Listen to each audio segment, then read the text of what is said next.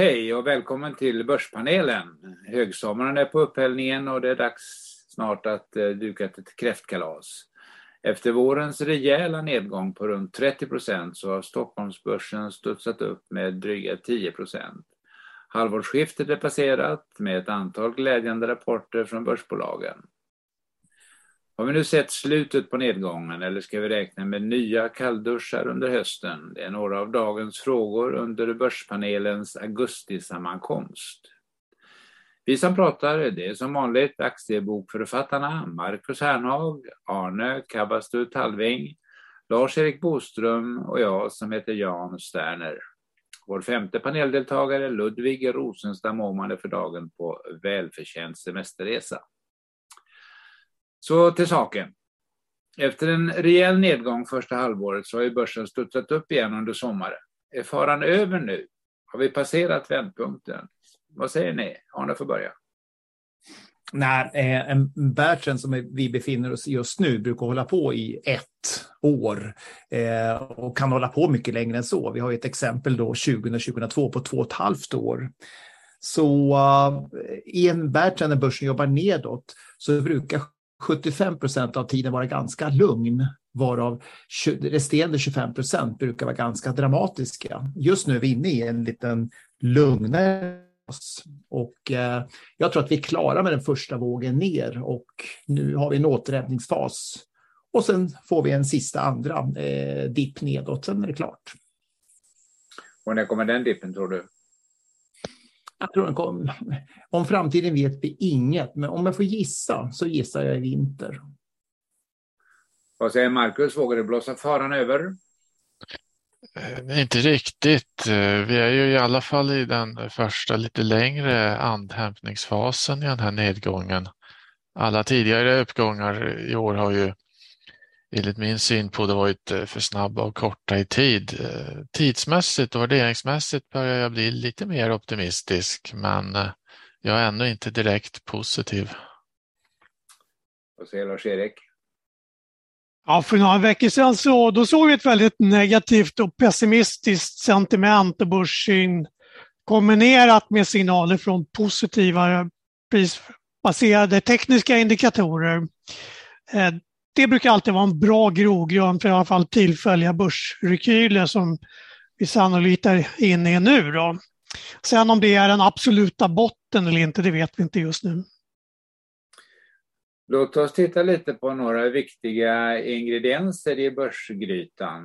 Störst betydelse har förstås hur det går för börsbolagen. Vilka slutsatser drar ni nu efter alla delårsrapporter i juli?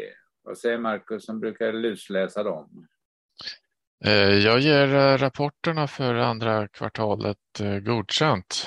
Min viktigaste slutsats är att orderingången för de stora industribolagen fortsatt är stigande.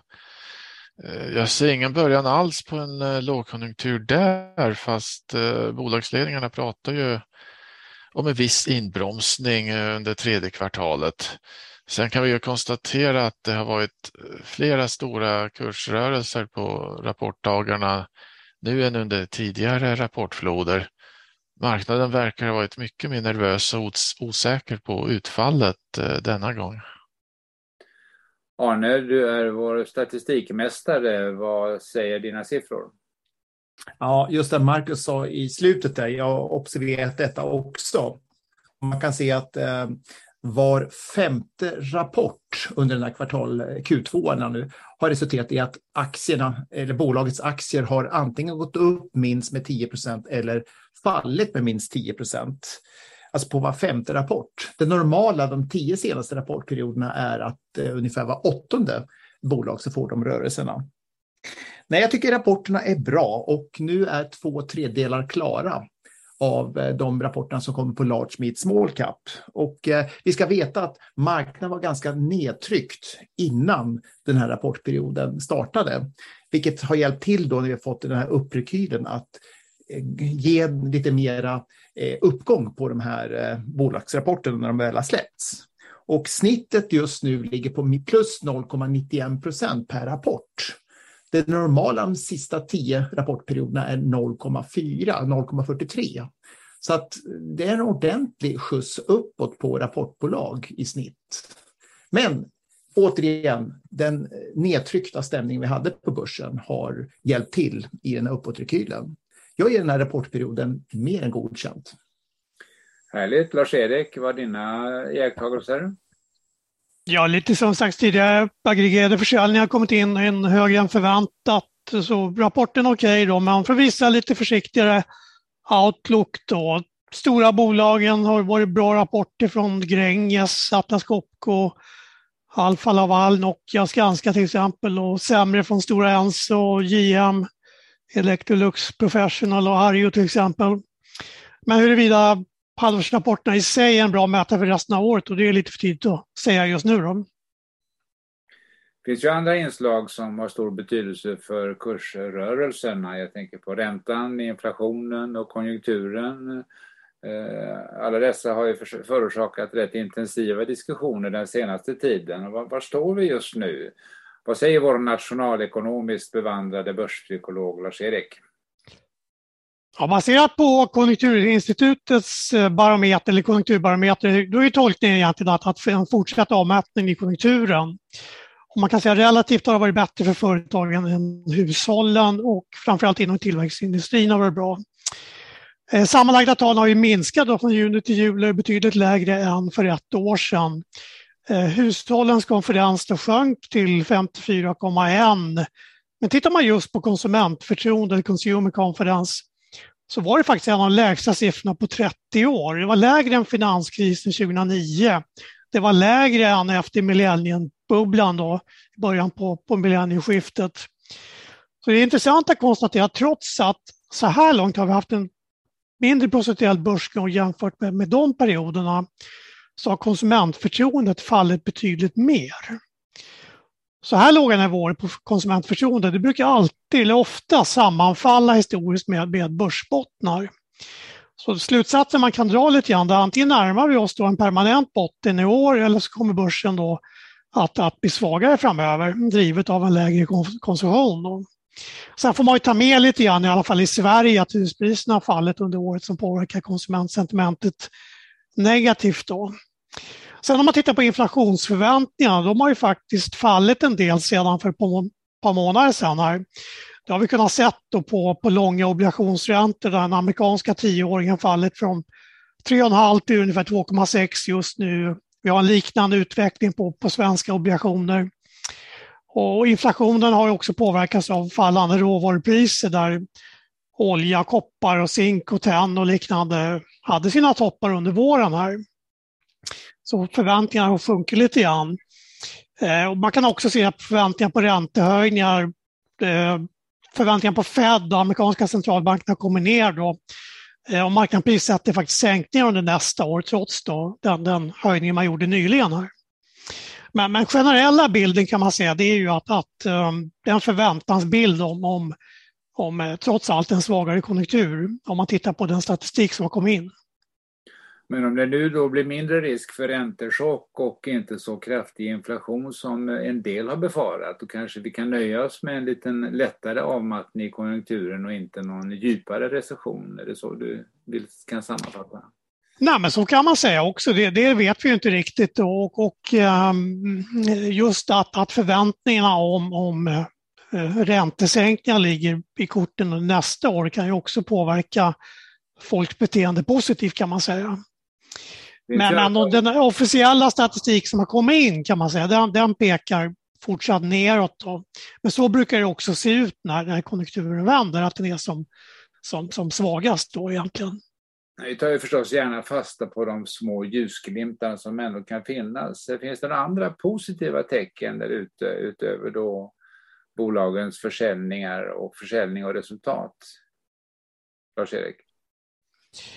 Ja, man kan ju ta med sig till exempel kallar det teknisk analys av börsindex då. Det ger ju lite mer positiv bild idag än för några månader sedan. Och vi såg att börsen respekterade stödnivåerna runt 1860 på OMX, som är 50% av uppgången från mars 2020 till de högsta nivåerna i början på det här året då. Och sen kan vi även se att vissa veckobaserade prisindikatorer börjar vända uppåt då, som kan indikera en lite bättre börs då. Arne, några ljusglimtar? Ja, det är framförallt att bolagsvärderingen har gått ner. Under förra året 2021 så var man lite skakig så här, hur långt upp ska det gå? Idag vågar man ju köpa för nu har ju priserna gått ner och så illa tror jag inte det blir i världen. Marcus, vad ser du som ger hopp? Ja, uppköpsbud har ju kommit på flera av börsbolagen. Det ger lite hopp. Det är ju även så att en del insiders har ju köpt faktiskt.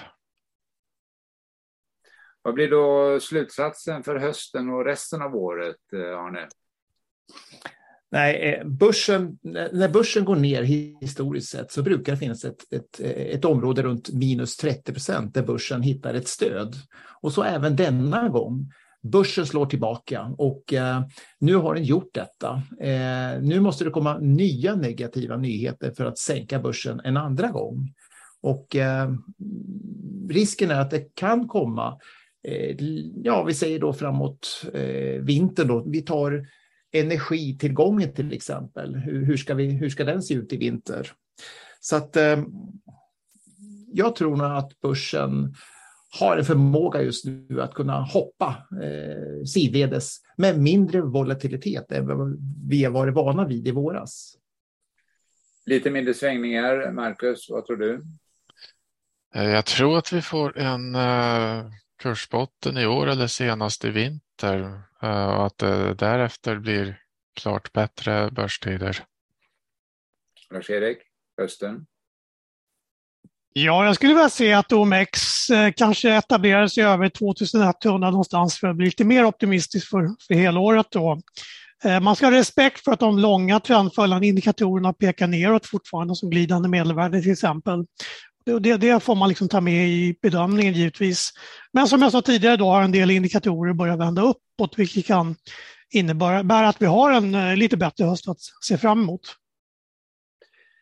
Ingen vet ju någonting om framtiden, inte vi heller, men vi vågar ändå gissa. Och vad vågar vi då gissa om nästa år, Marcus? Jag gissar det finns en god chans till en bra aktiemarknad under 2023. Även om börsen enstaka år är tråkigare under längre tid än vad vi först kan ana. Vintern kommer att bli tuff med väldigt höga energipriser. Arne? Ja, inför 2022 sa jag, glöm det där med aktier, skaffa andra intressen. Inför 2023 säger jag, intressera dig för börsen. Jag tror att börsen kommer sätta en botten någonstans ifrån höst till någon gång första halvåret nästa år. Efter en börsbotten så brukar marknaden ganska snabbt rycka så att säga uppåt. Jag tror att totalt sett 2023 blir ett bra börsår. Och då gäller det snarare att vara inne gärna lite före än lite efter uppgången. Ja, knacka till lite grann här och där när kvalitet ramlar ner. Köpa, samla på sig i påsen så att säga. Men köpa så att säga kvalitet, bolag som kommer igen. Inte bombade aktier som är olönsamma. Vad gissar Lars-Erik? Jag gissar ju dumt, men återigen, om längre trendindikatorer har vänt uppåt så får vi sannolikt en bra börs 2023 då. Är de fortsatt fallande så är sannolikheten högre för en sämre utveckling då. Pris och psykologi hänger ihop kan man säga. Så låt priset eller trenden på börsindex bestämma din uppfattning och syn på risk. Lars-Erik, du ska få en annan fråga som då professionell börspsykolog. Hur håller man huvudet kallt när börskurserna åker upp och ner som en jojo? Ja, det är inte lätt. Det är ju en emotionell resa som bjuds när börserna åker nedåt. Och det är ju inte riktigt lika roligt att följa börsen eller tjäna pengar när vi är inne i en björnmarknad. Och här blir det lätt att man tänker vad man borde ha gjort i början av året, det vill säga sålt aktier, än att tänka klart över situationen just nu. Så man påverkas mycket av ånger och viss förbittring som kan influera ditt agerande idag negativt. Stalltips är annars då att se över strategin i goda tider. Men liksom, vem gör det då när man tjänar pengar och trots ibland frånvaro av en vettig strategi? Så man kan säga att man blandar ihop positiva utfall med en bra strategi när börsen är stark. Så det är lätt att fastna i hjärnspöken som mentala ankare, liksom att man låser fast vid prisnivåer som ska uppnås innan man gör någonting då. Men mycket av agerandet på börsen, det kan ju kopplas till hur man mår lite grann. Kalla det din psykologiska balans och hur du tar intryck från andra individer. Och där det senare då är en funktion av grupp- och flockbeteende som återspeglas i hur börskurser rör sig. Men faran då lite grann med när den emotionella bågen spänns för mycket när börsen faller, det är ju att du till slut tar beslutet att sälja när det ser som mest eländigt ut. Och det man kan konstatera då att vår upplevda risk då är ju väldigt hög då, men den sammanfaller väldigt ofta historiskt med låga eller de lägsta nivåerna på börsen. Och det ska man ta med sig rent psykologiskt när man investerar, tycker jag. Jag skulle vilja ha tillägg här. Om man köper kvalitet, vi säger till exempel Investor eller ett investmentbolag, se det bara som ett tillfälligt lån. Det vill säga, kursen går ner men du kommer få tillbaka i framtiden mycket mera. Så att håll ut bara. Börsen lånar och man ger tillbaka mycket mera i framtiden. Långsiktighet är alltid en klok strategi. Alla marknader brukar ju bjuda på köptillfällen, heter det. Och vilka är era kandidater för dagen, Marcus? Små försiktiga köp i tillväxtaktier tror jag borde löna sig om man behåller det i flera år. I första hand då lönsamma och stabila bolag som kasinoleverantören Evolution och mätteknikbolaget Hexagon. Båda bolagen fortsätter ju att över tid leverera stigande intäkter per aktie och stigande vinst per aktie. Jag tror försiktiga köp i fastighetssektorn kan vara en annan hygglig idé. Exempelvis KRM Pref kombinerar ju lite lägre risk med bra avkastningsmöjligheter om inflationen toppar och nu börjar falla. Direktavkastningen är 7,1% och även om utdelningen inte ska höjas så är det ju en bra nivå om vi får lägre inflation framöver. Mm. Lars-Erik, vad vågar du dig på i dessa tider? Ja, jag kör väl lite samma som förra gången. 2 case som komplement till en diversifierad aktieportfölj då. Så jag håller fast vid Gränges som jag hade med och gått bra sen förra podden här. Det är en vinnare av elektrifiering och ökad elbilsproduktion.